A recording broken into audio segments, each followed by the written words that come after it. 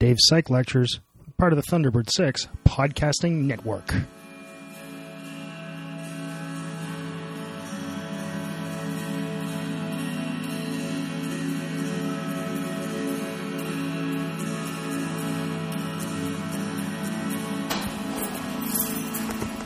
Okay, so today we'll talk about territory navigation. We don't talk about territory and navigation today. Like, actually, there's one set of slides on territory, there's a set on navigation. I might get to the second part because this isn't too long.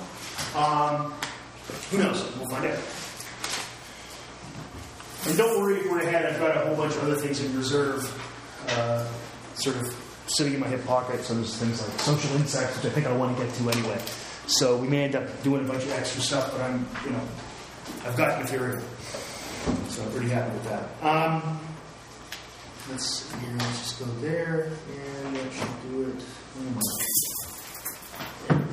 So, how do you define territoriality when an animal is territorial? The best definition, I think, is Nick Davies' definition in Krebs and Davies. Krebs and Davies wrote a book in 78, and then it was I think they did another version in 84, another edition. But it's John Krebs and Nick Davies, and it's called Behavioral Ecology, actually. And Davies wrote the section on territoriality in that book.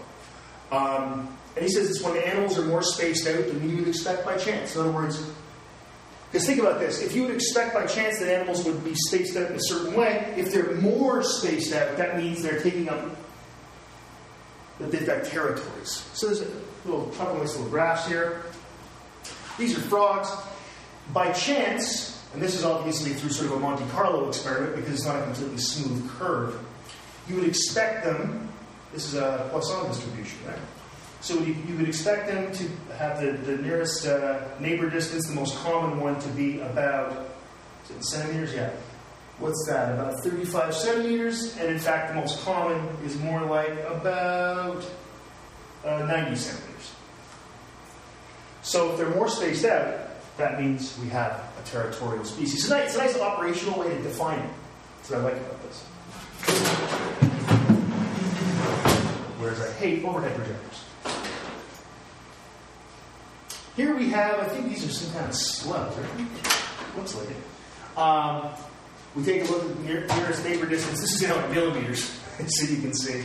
And again, we have this sort of Poisson distribution. We end up, though, with them. We expect this, we get this. Much more common for them to be spaced out about 2 millimeters rather than a little less than 1. So we say they're territorial. So that's just how we define it. Nice and easy way to do it. Makes sense. Does it make sense? Yeah? Now the question is, when should an animal be territorial? Well, it's optimality, baby. We've got to look at the optimality. There's an optimality model. Functionally, an animal should only defend the territory when the costs of defending the territory are less than the benefits. Right? So there's going to be a cost of being territorial. What's the cost? It's things like you have to fight. You also have to be vigilant. So you might not have to necessarily fight, but you've got to patrol. You've got to go around your territory making sure others aren't taking the resource that you're interested in. That you're interested in defending.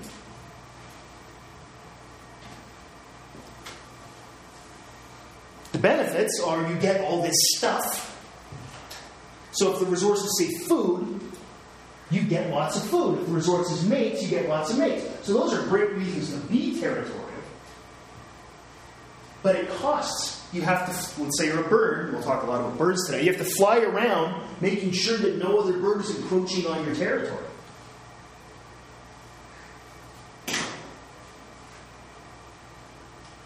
Right? So it looks something like this, theoretically. Here's the costs and the benefits. These are the benefits. And the benefits, the costs are going to go up, you can imagine, in a linear fashion. The bigger the territory, the more the costs. If it's another square meter to defend, the cost of defending another square meter and another square meter and another square meter is going to go up linearly, generally. Does that make sense? Right? But the benefits are going to even out. At some point, you've got so much territory, you don't get anything else out of it, do you? Let's say the resource you're defending is food. Well, you can't eat any more food than you can eat.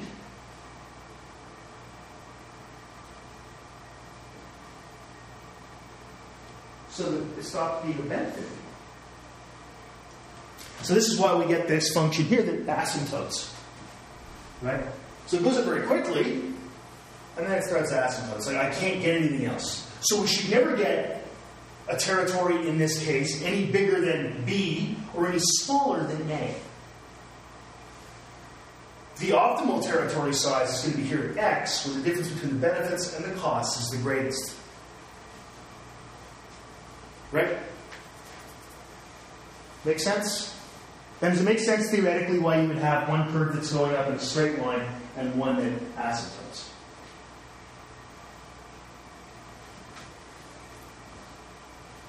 I mean, we can think about this, that eventually the cost of defending an extra square meter of territory, eventually it's probably not going to be linear. It might asymptote too. But for most of what we'd be interested in, it should probably be a straight line. Whereas this, again, you can see why it will go up pretty quickly. Extra square meter, you go from 1 square meter of territory to another, now you've got twice as many flowers. Let's say you're like a nectar-feeding bird. You've got twice as many flowers, now you get twice as much food in just 1 square meter. Another square meter, now you got another twice as much, now you got another 50% more. And then you get 25% more. Right? And now we got 20% more. And then 16, 14, and then 12 and a half, then 11, then 10. I went up to 10 times. And eventually it gets to a point where it's like, it gets bigger and bigger. It's like, okay, now it's going to be 0.001, 0.001. It's extra, but it gets to the point where it's the... anybody here taken economics? Yeah, it's the law of diminishing marginal return, right? It's exactly what it is. There's a lot in common between, you'd be surprised about this, economics and modeling in biology. It's a great deal in common. Great deal in common.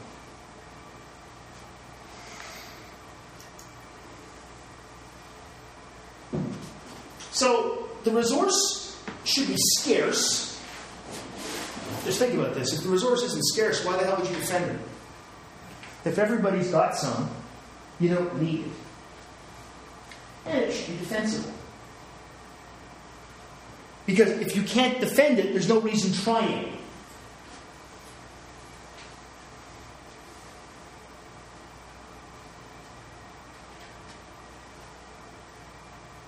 You could even think about this in like international relations terms, right? Countries will defend things like water and oil. Right? They won't defend air so much. It's not really defensible. No blood for oxygen, so you're not going to see that. It's got to be scarce and defensible. Because if everybody's got it, it doesn't matter.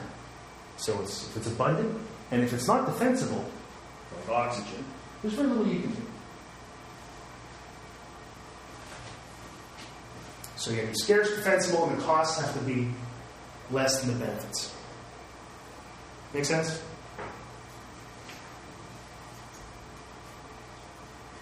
Okay, here's some examples. These are gull-winged sunbirds. This is Gilbert Wolf's classic stuff. The resource here is flowers. These are nectar-feeding birds. And we can take a look at the size of the territory in meters squared. And then they've taken the square root of it, so it ends up being a straight line. Okay, up to 50 square meters. How many flowers do you get? This is interesting. It doesn't matter how big your territory is. That's what this shows. You get the same number of flowers. So the flower density, well, the density isn't equal. The amount of flowers is equal. That's what I should have said there. The density actually increases. Because as you can see here with this male, he's got 1,000 flowers in 50 square meters. Then this one's got about 1,000 flowers, about 42 square meters. This one's got about 2,000 flowers and 40 square meters. It's all between 1,000 and 2,000 flowers. This is a straight line. There's no relationship, right?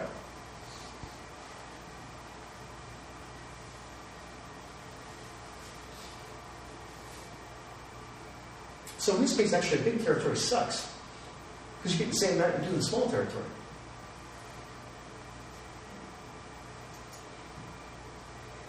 So, well, the point of that graph is to show you that you right away might think, what are they defending? They're defending food resource, but actually they're not. They can't be. Because everybody has the access to the same number of flowers. And in fact, a small territory is going to be better than a big territory, isn't it? Because it takes a lot less energy to defend a small territory. But you get the same amount of flowers. So a small territory, in this case, is actually a better territory. Ask backwards.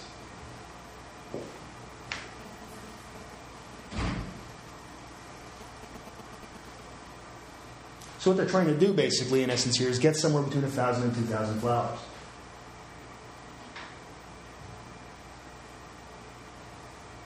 Which doesn't, at first blush, you might think, well, no, the bigger territory, no. The shitty territories are really big and have, it's like barren land, right? It's like, yeah, I got 1,000 acres in the Badlands of Oklahoma. Who cares? Can't grow anything there. The Badlands in Oklahoma? Alberta's Badlands. Let's go with Alberta. Oh, and there's no oil. Let's just make sure that. Food. Because having oil somewhere, that's a good resource. Not a whole lot of your golden winged sunbirds are defending oil. It's all about the nectar. Delicious, delicious nectar.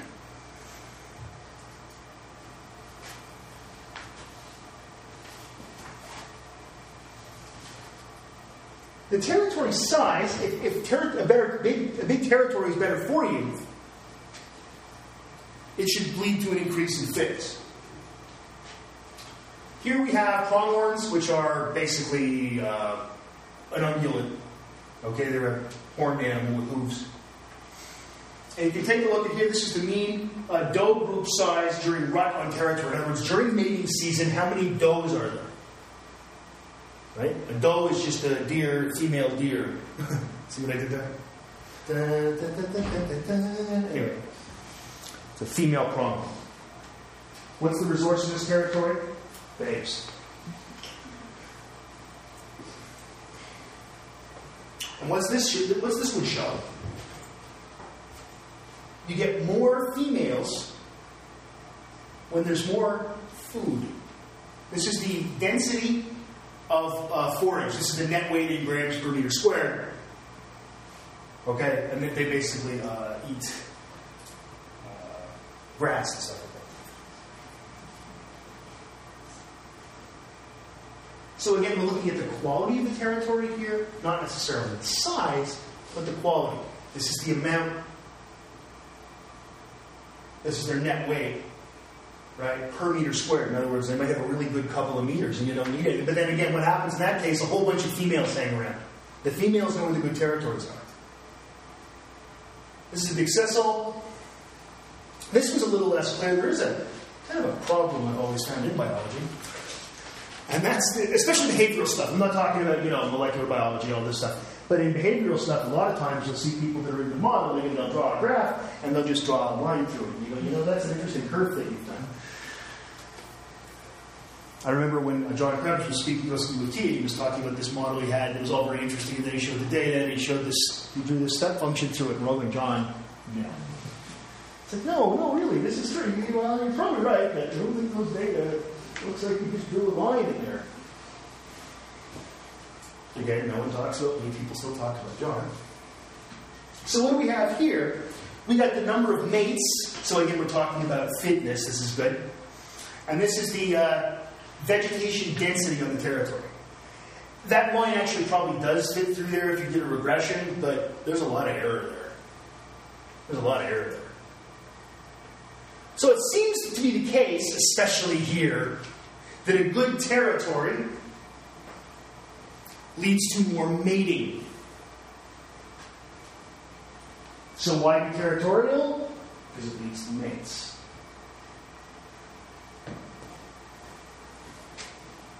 Dave? Yep. Why is the animal foot on the upper? And the upper one, what kind of animal is it? Yeah. It's a pronghorn. It's a kind of, it's like a deer. Okay. Okay.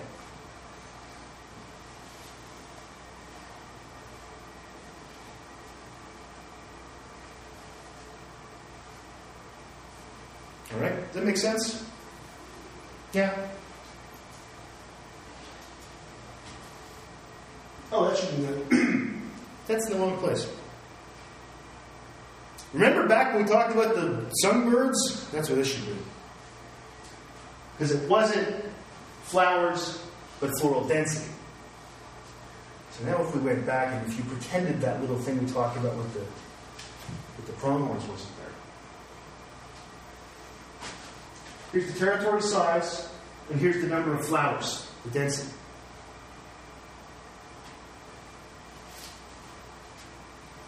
Again, same thing here, territory size. So you can see in that case, it was the amount of flowers in an area. So as I said before, the small territories were actually better territories. Because you can see the small ones actually have more flowers. I'm not going to edit this and put it all together like that. You're just going to have to imagine.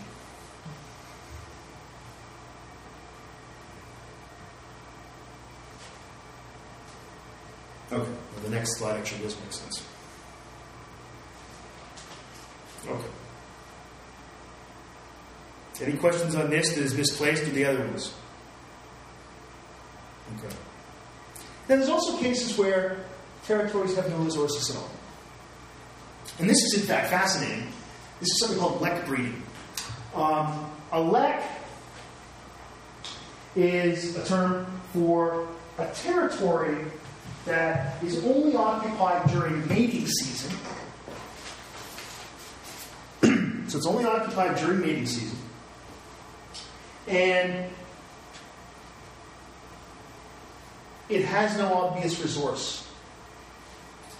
And it tends to be in a traditional place for each sort of, I don't know what you call them, clan or group or whatever, herd of animals. So a lot of your ungulates do it, and ungulates are hoofed animals. Moose, things like that. So this is applicable primarily to migrating? A lot of times it is, because caribou also have lek breeding, yeah. And they'll go back to this traditional territory, each herd. And what ends up happening is a lot of birds do it too, they end up just hanging out there and displaying. Sometimes there's fights. And it's always just males doing this. Not females. The females watch the males display. So they all get together at the same place each year, at the same time of year. Usually in the spring, because that's mating season. And they display, and sometimes they fight. This is, for example, this is the function of the great big antlers on moose. On male moose. They use them to fight each other. They butt heads. And there's a certain territory on the lek that is the ideal territory, which is the prime one, the best one, and they fight to be there. And eventually, if they've been there for a while, they get mating opportunities. The females come over and say, I like your lek. That's a lovely territory you have. Even though the territory might be smaller than this room. And it has no obvious function. There's nothing that... Just step there. There's nothing that it's defending.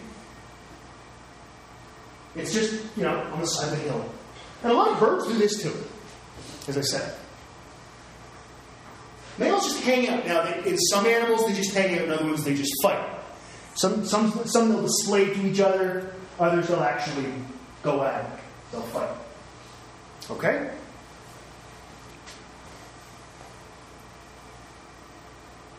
They wait for females to make the choice.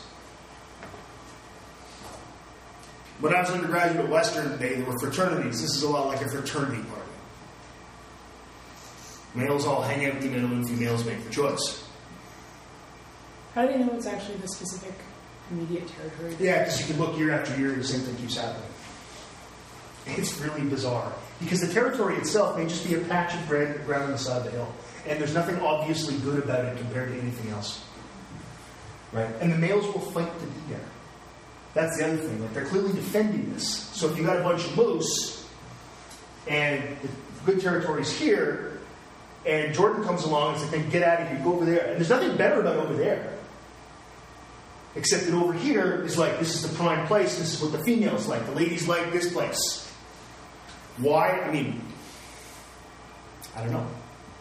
And if Jordan can knock me out of this place, then he ends up being the one that gets all the mating opportunities. Again, I pick on Jordan because he's the other guy here.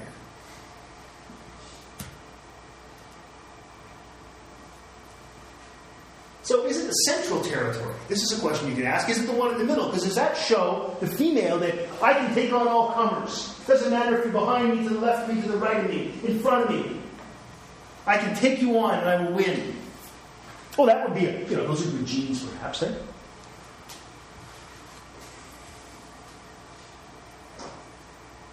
Is it the right time? It may be. Think about this. If it's not mating season, you can go stand over there all you want. Right? Because there's no mating, so it doesn't matter. You go stand over there all you want. Like, hey, I'm over here. It's like, we know. We already all paired up. But what if it's not just the right time of year, the right time of day? You want to make sure the females are there watching, basically. It might be a display thing where it's easiest to see the display where they're standing. And in fact, I think depending on the species, we're going to have all of these things.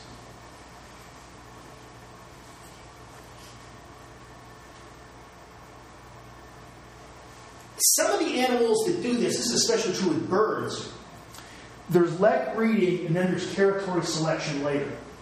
So the male gets mating opportunities, but then he goes and sets up a territory where the females nest. This isn't the case in ungulates like, moose and such. But it may be the case, well, in a lot of birds it is the case, that later on, after the males have these mating opportunities, he goes and sets up another territory that he defends that has, say, food in it and stuff. And the females lay their eggs there at their nests.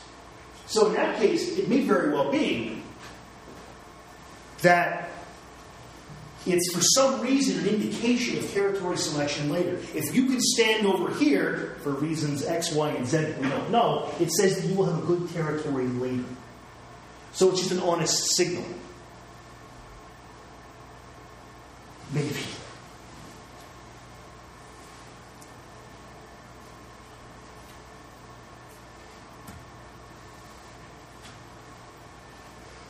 This is a Ugandan cub, which is a kind of, as you can see, a horned animal. And you can see here he's rather horny. Because what he's getting here, obviously, is copulations. Here we have 64 females. And then we have our males. And look what's happened to number 1. He got 35 matings. No matter what the hell lek breeding is doing, it is allowing the first few males. If we've got 64, we've got, 35 here, and then another, 12, so that's 35, 47. 47 of the 64 matings are happening between numbers 1 and 2. So that's 47, and that's probably 13, so that's probably 64. That's it, right? 64. And 77,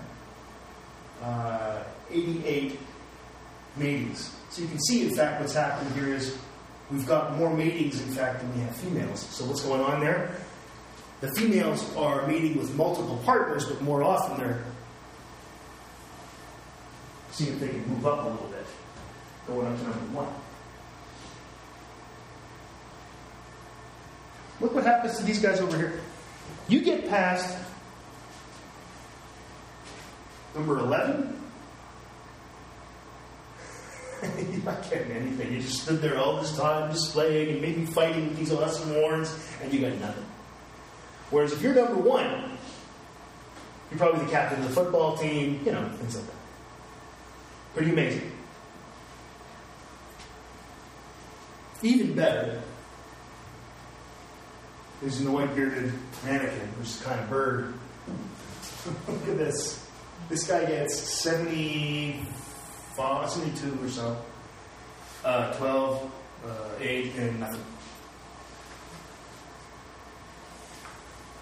Wow.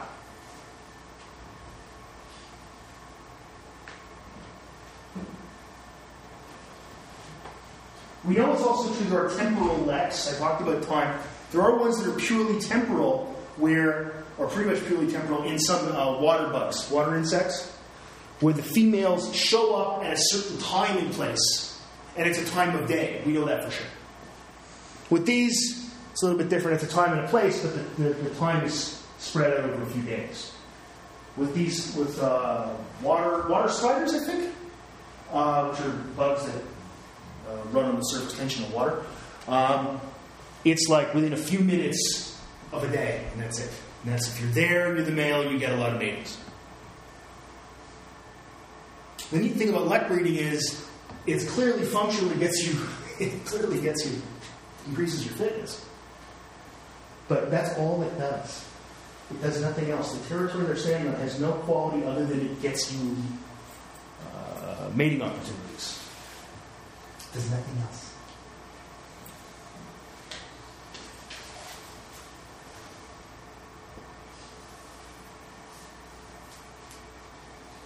Questions about that? It's pretty straightforward stuff. And this is why we're going to do navigation as well today, because it's pretty short. Conclusions about territoriality. Many animals are territorial. In fact, probably most, you think about it. And it's usually about some defensible resource.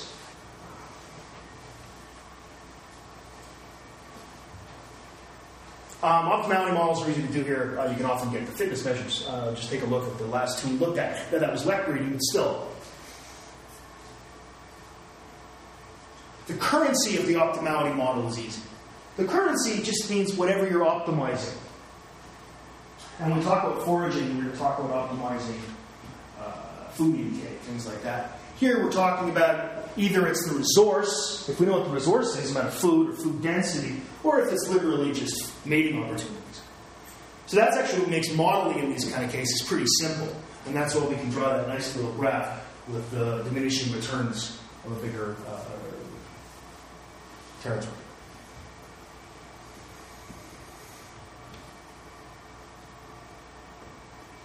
Anyway, questions before we move on to navigation, which I think is more interesting?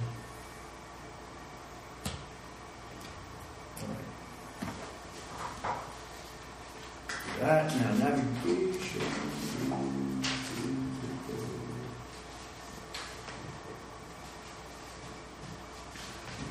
Navigation.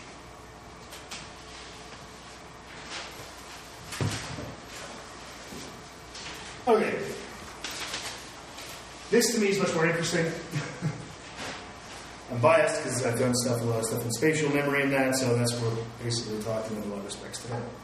I don't know why it's doing that, but it's kind of fun. Okay. Talking about territoriality. To get around in a territory, an animal must know where it's going. And it has to know where it's been.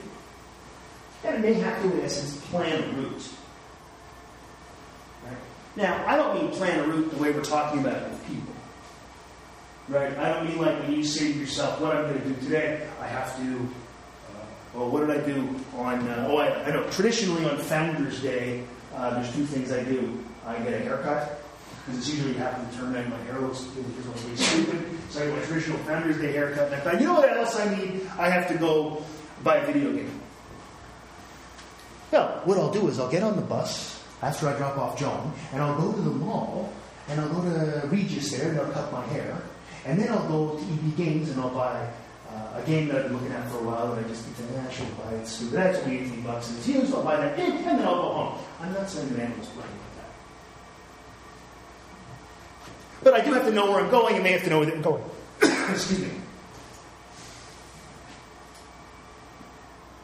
So you have to know where you've been and know where you're going.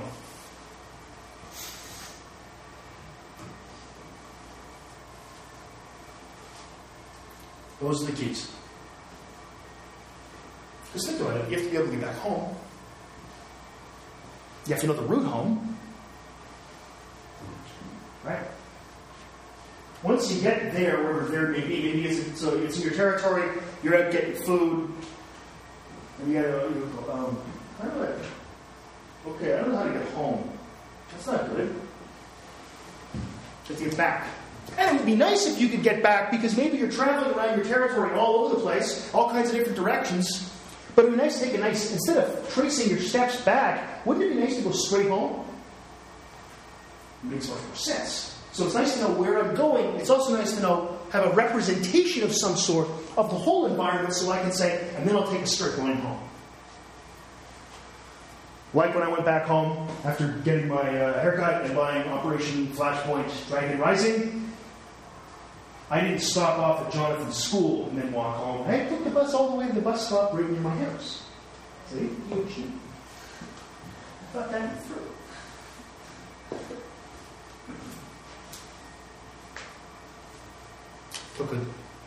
Went straight home.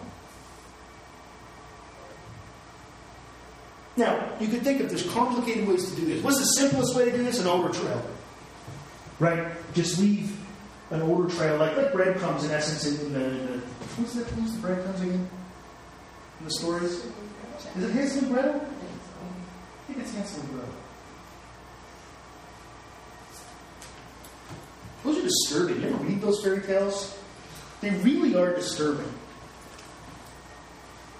And then they go into the woods and a woman wants to eat them. They're like Dexter. For the 17th century, you know. Oh, Grimm has a new episode out.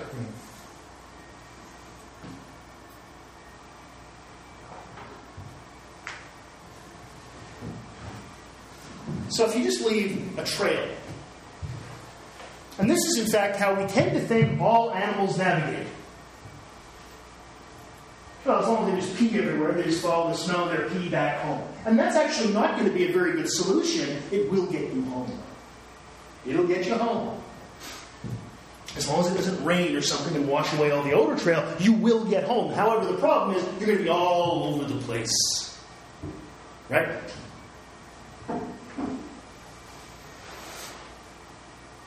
And then there's complicated cognitive mechanisms, like remembering how to get home.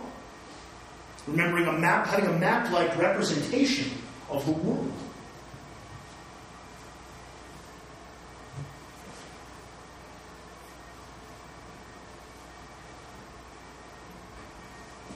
The simplest thing beyond a odor trail is what's called path integration. This is the simplest form of navigation that uses memory of any sort. All right. This is a Tunisian desert ant. This is a real path that a Tunisian desert ant has taken from its nest to find food. It's going around in a haphazard fashion. Right?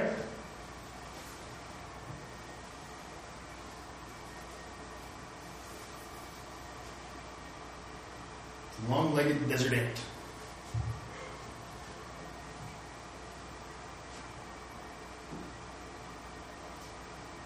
You can see it's pretty good distance, 25 meters, so direct path, we're talking well over 50 meters away. And for an animal that big, it's a pretty good trip. So it goes all the way up here like this, but then it goes straight home.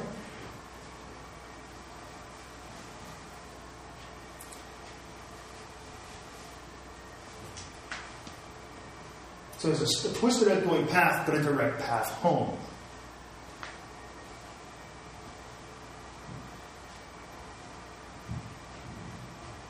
So it's not using an odor trail, is it? Because if it was using an odor trail, it would go out like this and come back like that. And it doesn't. It goes straight home. By the way, you know what it does when it gets home? Is I'll tell you the mechanism in a second, but there might be a little bit of a mistake in the angle. So what it does when it gets home is it starts doing concentric circles until it finds its nest. Bigger and bigger. So when it gets home, and it stops here, it starts going like this. If he doesn't get to the nest hole right away,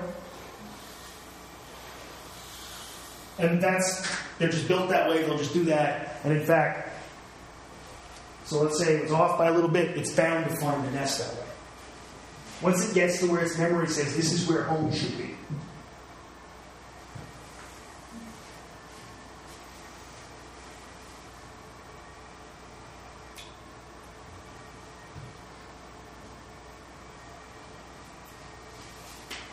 What the animal's doing here during path integration is it's storing direction and distance.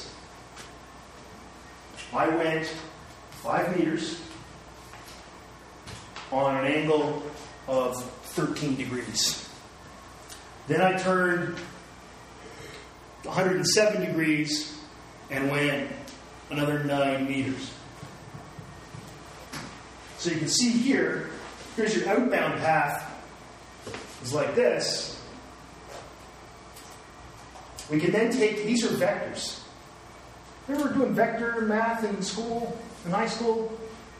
A long time ago in a galaxy far, far away, vector math, they're just numbers that have direction. Okay? Long time, maybe we might have done in physics. So all the animal's doing is storing those. And if you take all these vectors and add them up together, you get a path pointing right back home. It's really simple vector mathematics. When you first learned about vectors, in fact, that was likely what you learned to do, sum vectors. Because they just have a number and they have dimension. So all these animals are doing is simple vector mathematics. So what's the animal have to do? The animal's task here, and by the way, we're talking about things like Tunisian long-legged desert ants. It has to keep a running total of distance and direction. And it has to remember all of those vectors for when it gets to the food so it can turn around and go home.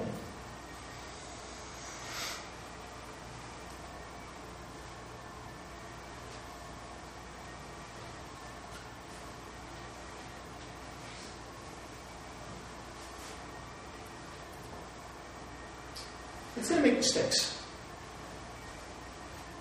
Right? It's an ant. You would make mistakes. Think about this. How would you do distance? What's an easy way to do distance?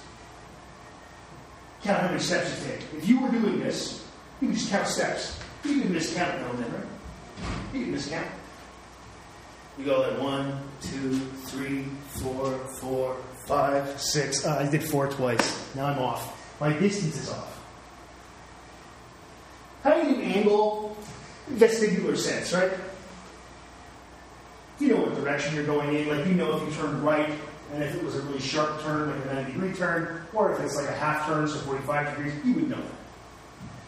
But what if it's not 45 degrees, but it's 57 degrees? Every time you make a mistake now, every error is going to add on to every other error. And the animal's going to make errors. You couldn't do this very well without a compass. Right? And you want to do it accurately, you need a compass, and you'd also need to somehow know that every step you take is exactly the same distance. That's going to be hard to do too. You might be able to put one foot in front of the other. You ever done like orienteering? You ever done that in school? They give you a compass and they give you directions and then they tell you to find items. You ever done that in school? Yeah? It's fun. Right. And you got to find flags and stuff like that. It's a competition.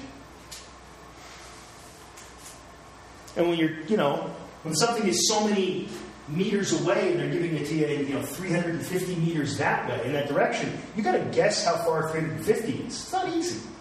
You can go, okay, each step's about a meter. But if you're walking through the bush, and like, I just stepped over a great big log, was that a meter or 2 meters? And you can screw yourself up. I think they're putting orienteering in the Olympics. Right. Really? Yeah, put everything in the Olympics now. Ballroom dancing was in the Olympics. Like to see roller derby added. What's that? Like to see roller derby added. Yeah. Well, why not? Why not? I'd like to see that, stock car racing. Like, why not just get nuts? Poetry. Put everything else in. Well, it's figure skating's good. It's judged. Why not have poetry and painting? Olympics are a scam. Unless Canada wins, then I think it's awesome and completely fair. How would someone cheat in poetry? Right? It wouldn't be steroids. You've been reading a lot of Keats. I don't know. I picked the poet. That's what I had.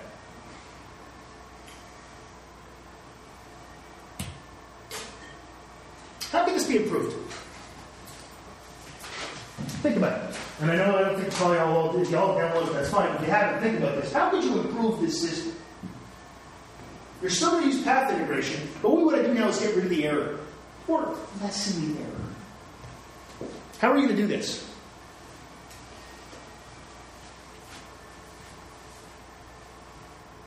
Yeah, Jordan. The way they would use landmarks, say that's split into three main parts, that whole 3 arrows. Yeah. To do an estimate when, say, the first arrow meets the second one, Yes. Some kind of... landmarks would work very well. Well, integrating, and I got that in quotes because, in fact, you can do this through integral calculus, and that's why it's called path integration. If anybody here sails, does anybody here sail on a sailboat? No? Because there's something you do in there called dead reckoning, which is path integration is a method for dead reckoning. Dead reckoning is saying, I'm going this direction in this distance. Okay? It's how people used to navigate in boats.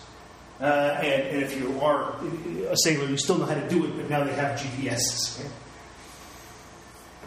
So periodically, the animal can take a fix and say, okay, like Jordan said, I think I'm here, but actually that landmark says there's a discrepancy between what my representation says and what the landmark says. I'm going to believe the landmark. So the animal can take a fix by looking at a landmark, or even better, rather than landmarks, what about using the stars of the sun? That's how sailors navigate. Sailors use what's called an ephemeris table. Now, they don't anymore. They typically use a GPS, but you have to know how to do this if you're a sailor. Because what if your GPS isn't working? When you're in the middle of the ocean. So you have to learn how to take a fix with what's called a sextant. Right? You ever seen those old tiny things and they got a little scope in them? And you look and you take a fix from a star and you see what the azimuth is and the elevation. The azimuth is just the angle. And the elevation, so you need a compass and a lunar. And then the elevation of the star, and you know what time it is. You have to know what time it is. So you have an accurate watch. And then you look up in your ephemeris table, you say, it's 10:38 p.m. Polaris, the North Star, is at this azimuth and this elevation. Therefore, my latitude and longitude are here. And that's what sailors used to do. They would dead reckon during the day. So it's, what speed are we going? And the navigator would have to be able to guess what the speed was. He'd ask the guy who was running the ship, what speed are we going? This is up until very recently, by the way. What speed are we going? And of course, before there were accurate speedometers, this had, back with Jacques Cartier and these guys, it was like, how fast are we going? I don't know, we're going to be going just fast enough. It was... And then, so he'd know that, and he'd know direction, and how would he do that with a compass? And he'd be, it's called dead reckoning because you don't have anything to fix with, and if you're reckoning because you just, I reckon that's what it's called that. So we must be going here. And then at night, they get out their sextant, the navigator, and they look at the sky, they find a star, they look at their ephemeris table and say, okay, I thought we were here, we're actually a little closer to here. That's all very interesting. You think desert ants are doing this? Yeah, actually they are, and they're doing it from the stars, not the sun, because in Tunisia it's pretty freaking warm during the day. So if you're an ant and you go out in the desert, you get cooked. So you go out at night. Go out at night. So if they're going to have to be plant, they have to take a fix from the stars. And if you don't think that is just, if you don't have awe in that, you know what the really cool thing is? You can do it in the sun. If you're a baby, you do it in the sun. You can't if you're a Tunisian ant because you've got the sun doing it. Okay. But if you do it, because the sun is also going to have a certain position.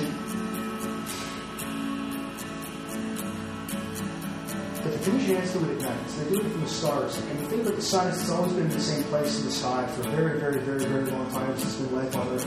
The position of the stars changes. This means that each ant has to learn the position of the stars. That's cool. And how do we know they're doing this? It's a great story, isn't it? How do we know they're doing this? Well, we shoot their clocks. Because we know how a sailor would do it, which is why I have to know what time of day it is to know where that star would be. We shoot their clocks. So you take these Tunisian ants, and they don't know that they're in Tunisia. Awkward people walk around street, stiffen backs and nose and down, swing round, where they go now that it took humans a very long time to develop this system to discover how this works. They just were built up.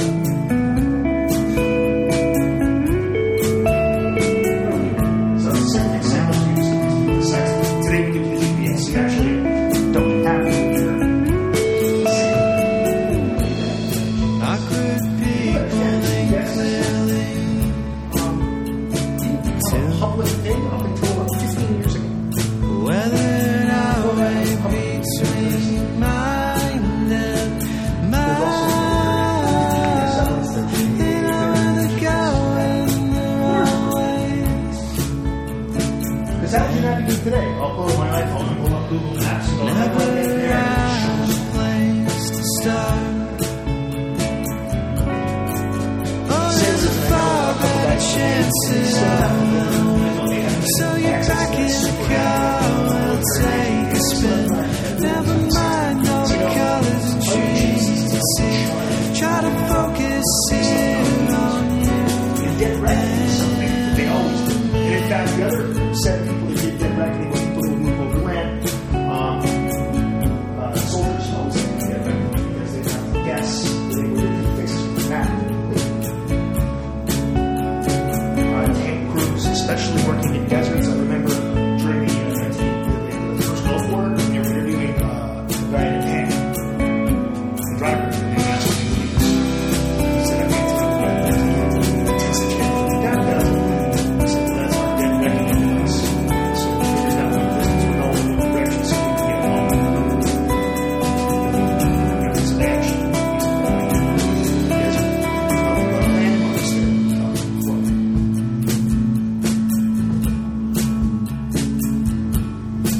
The stellar positions aren't hardwired easy. It's learning. That's amazing.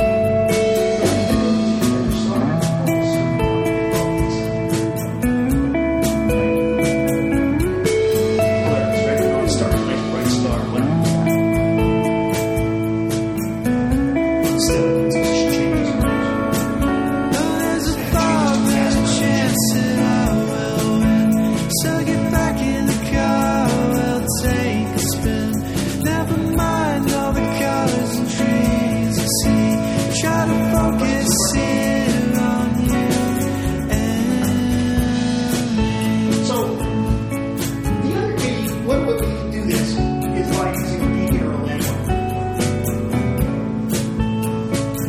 Now, a beacon directs behavior toward. So, but in fact, it's very often light itself.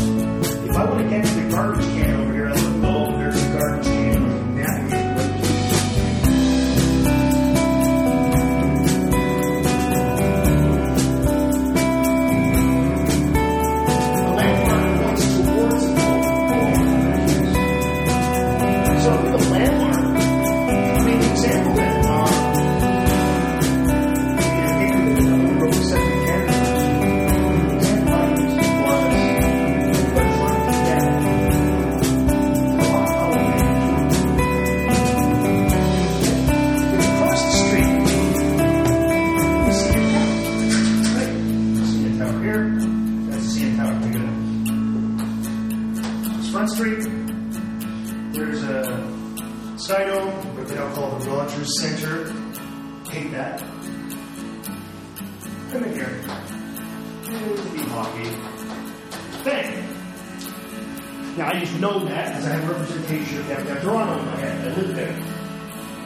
If I want to get to the Hockey Hall of Fame, if I can see the Hockey Hall of Fame far away, I just know that's a beacon and we'll walk right towards it. That would be easy. This podcast But is it's released just under another Creative building Commons in Copyright the Share Alike Full 2.5 Bank. Canada. Feel free to distribute the information as you see fit, but please don't make any money out of it. And if you do, you gotta tell me because I'm reserving that right. Giving up all the other ones, including mash it up any way you want, okay?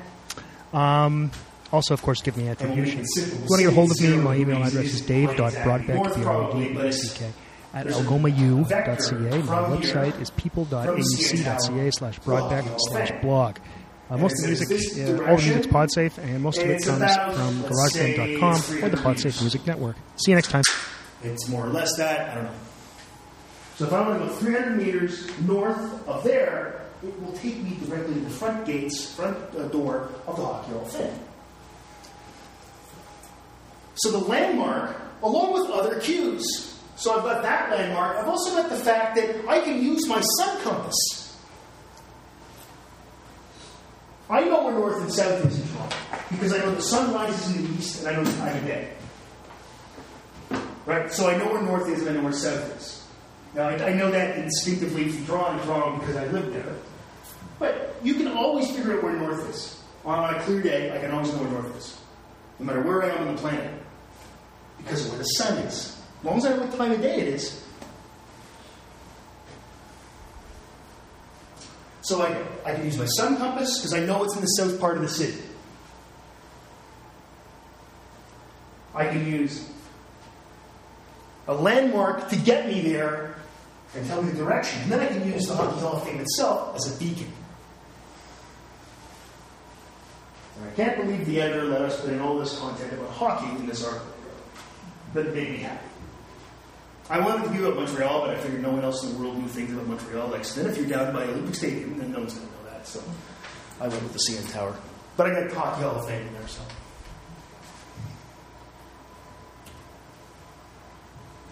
Both of these things, beacons and landmarks, and like you see what I was doing there when I was navigating in my head here to the Hockey Hall of Fame. I was using a sun compass, and then I used path integration, right? I got to keep going this distance. I'm about so many kilometers away. I have a map in my head. So I'm standing at, let's pretend I'm standing at Bloor and Yonge. Okay? So I know that I have to walk down, so I'm a couple kilometers from all the way downtown, maybe 3-4 kilometers from all the way downtown. And if I want to walk all the way down there, which I did back in my foolish days in graduate school, I would walk everywhere because it was lazy and it was a big city. And we couldn't afford a car. And who wants a car in a city that's like anyway? So I can walk, and I need that direction. I walk about 5 kilometers. So that gives me, and at roughly this angle towards the CN Tower, that's north. So I'm using all these sources of information to effectively navigate. And most animals will be doing this as well.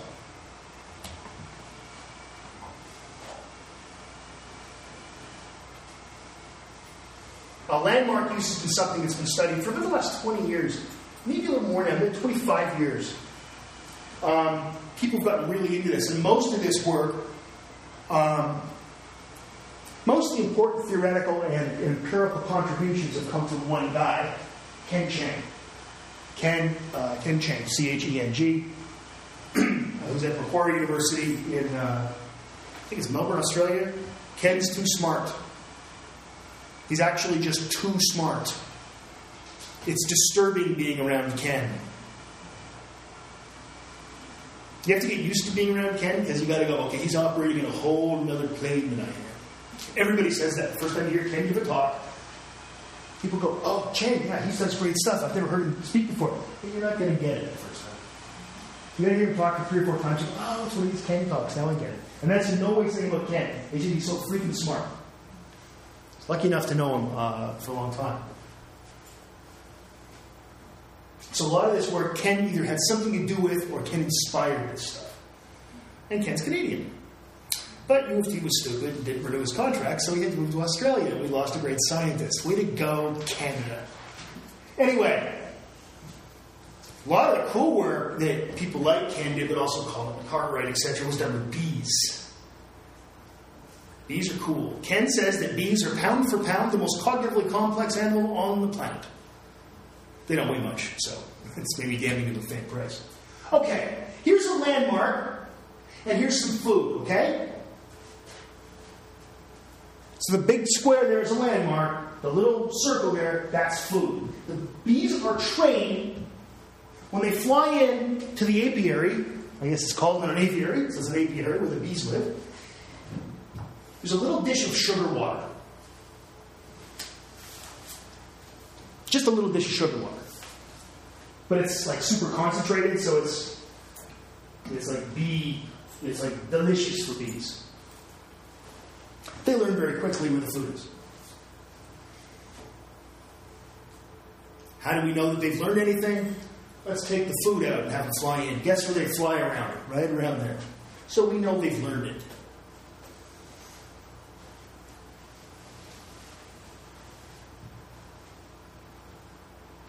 Ken told me that he's got, like, outside his lab, there's a beehive. He opens the window, lets a bee in, closes the window, and the experiment starts.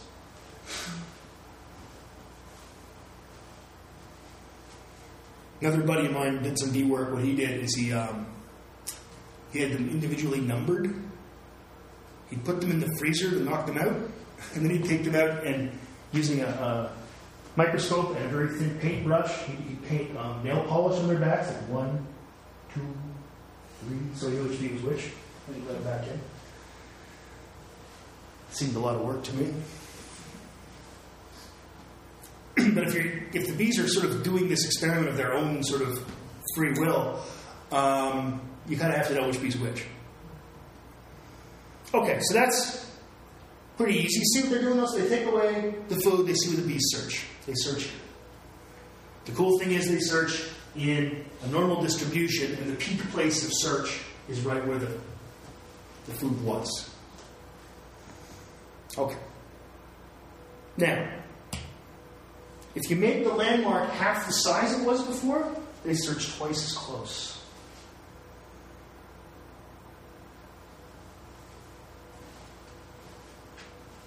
So there's no food here. This is now the peak place of search. It's twice as close. If you make it double size, they search twice as far away.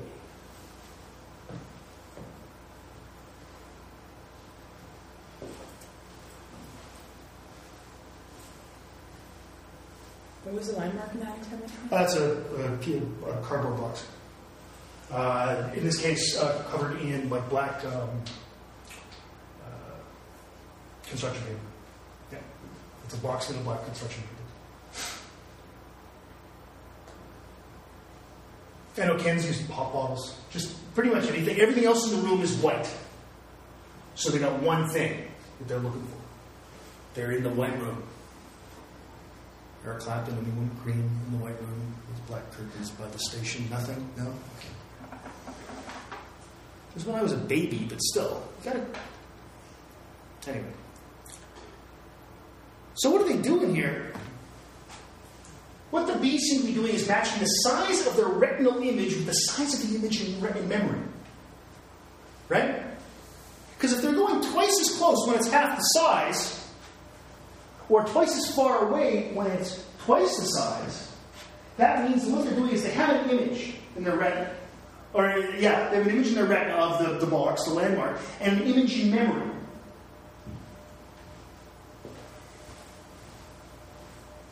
And they get to the point where this is filling up as much of my retina as it's supposed to. The food must be right here. So of course it's not, because it's a test trial. But that's what they search. Do you see the logic here of that interpretation?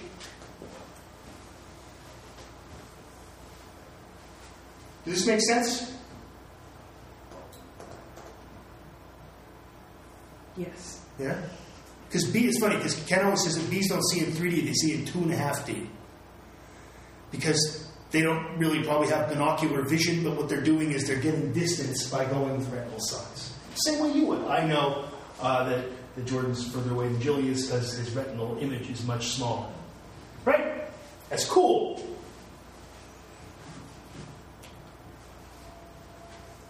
You change the color of the box, it has no effect at all. So you can change from black to white. Well, we use white because the room's white. Say black to red, and bees can see color, by the way. It's not like, well, they can't see color, so it doesn't matter. We know bees can see color. Color changes have no effect. Using a wireframe image, in other words, now taking this box and taking the construction paper off of it, and it's just coat hangers, basically, they still behave as if it's the same landmark.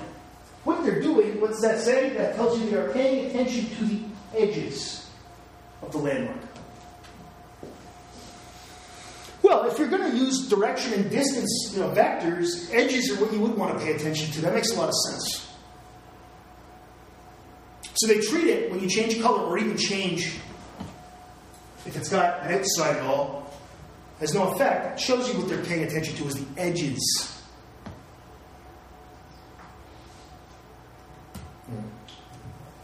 Now, what if we had two landmarks? So in training, you have two landmarks like this, and they're in the training phase. They learn that this is where the food is. You take the food away. You just make sure they've learned that. Their key place of search is right here. If we twist the landmarks around, do a rotation test, they're following the edges of the landmarks, great. No problem. We can move this thing around in the room, we get that key place of search. Now, if they were just using angles, and we stretched it out, we would actually expect them to search here. Right? Because it's the right angle.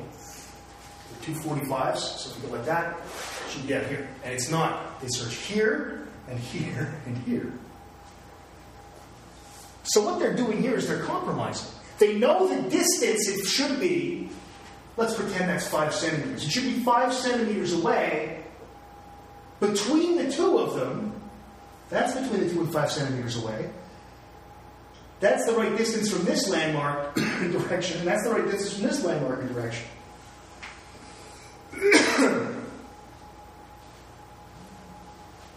They're sort of half using angle and distance. See, the world typically doesn't do this to you. So it's not a problem. The only people that do this to you are clever experimenters like Collett and Cartwright and Chang, and some of the people like that have done this work. That's who does this to you. Typically, all these sources of information, just like me trying to find the Hockey Hall of Fame, all these sources of information tell you exactly the same thing. The way we find out what an animal is using is we put different sources of information in conflict. So we get 3 key places of search with the stretch test.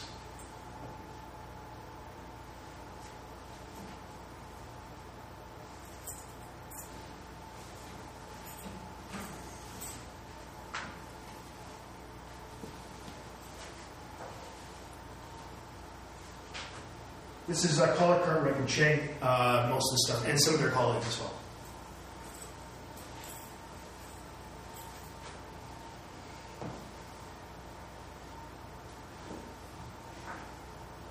So if you're interested in bee cognition at all, those are the names to look up.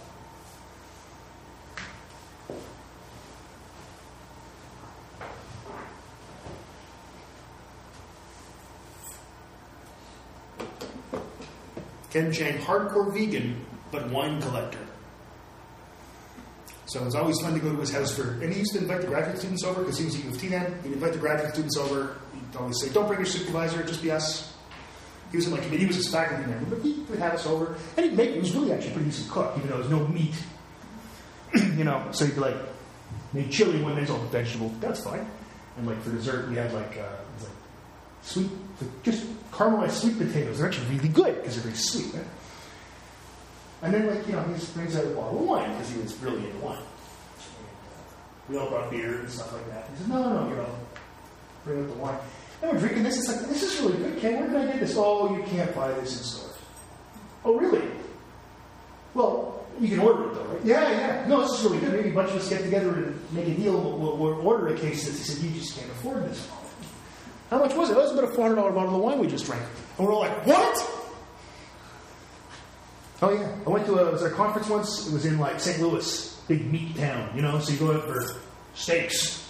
We go to this place. We're ordering these great big steaks. Ken ordered 4 baked potatoes and about $600 worth of wine. He's great. I wish he was here now. Because he called me a doughhead. That's what he always would say. If you didn't understand something, what are you, some kind of doughhead? So he was something. Any questions about this? Because the next thing we're going to talk about the vector sum model pigeon landmark use, and I can't do that in 5 minutes. It's another Ken Chang thing, and it's kind of complicated. All right, yeah, please. I kind of got confused about the 3 those. The stretch test there? Yeah. And those 3 dots are not where the food. No. They're always where they built it. They're always trained. Yes, that's where they search. They're trained with the one on the top left. Mm-hmm. These now indicate place of peak search. So you get 3 peaks, not just one. Mm-hmm. You get the one on the left, one on the right, one on the middle. Okay. Yeah, there's no food there because it's a test. But in training session, there's there was food in there, so there this did. Exactly. Okay. Yep. Anything else? All right, we'll continue this stuff next time. Thanks, guys.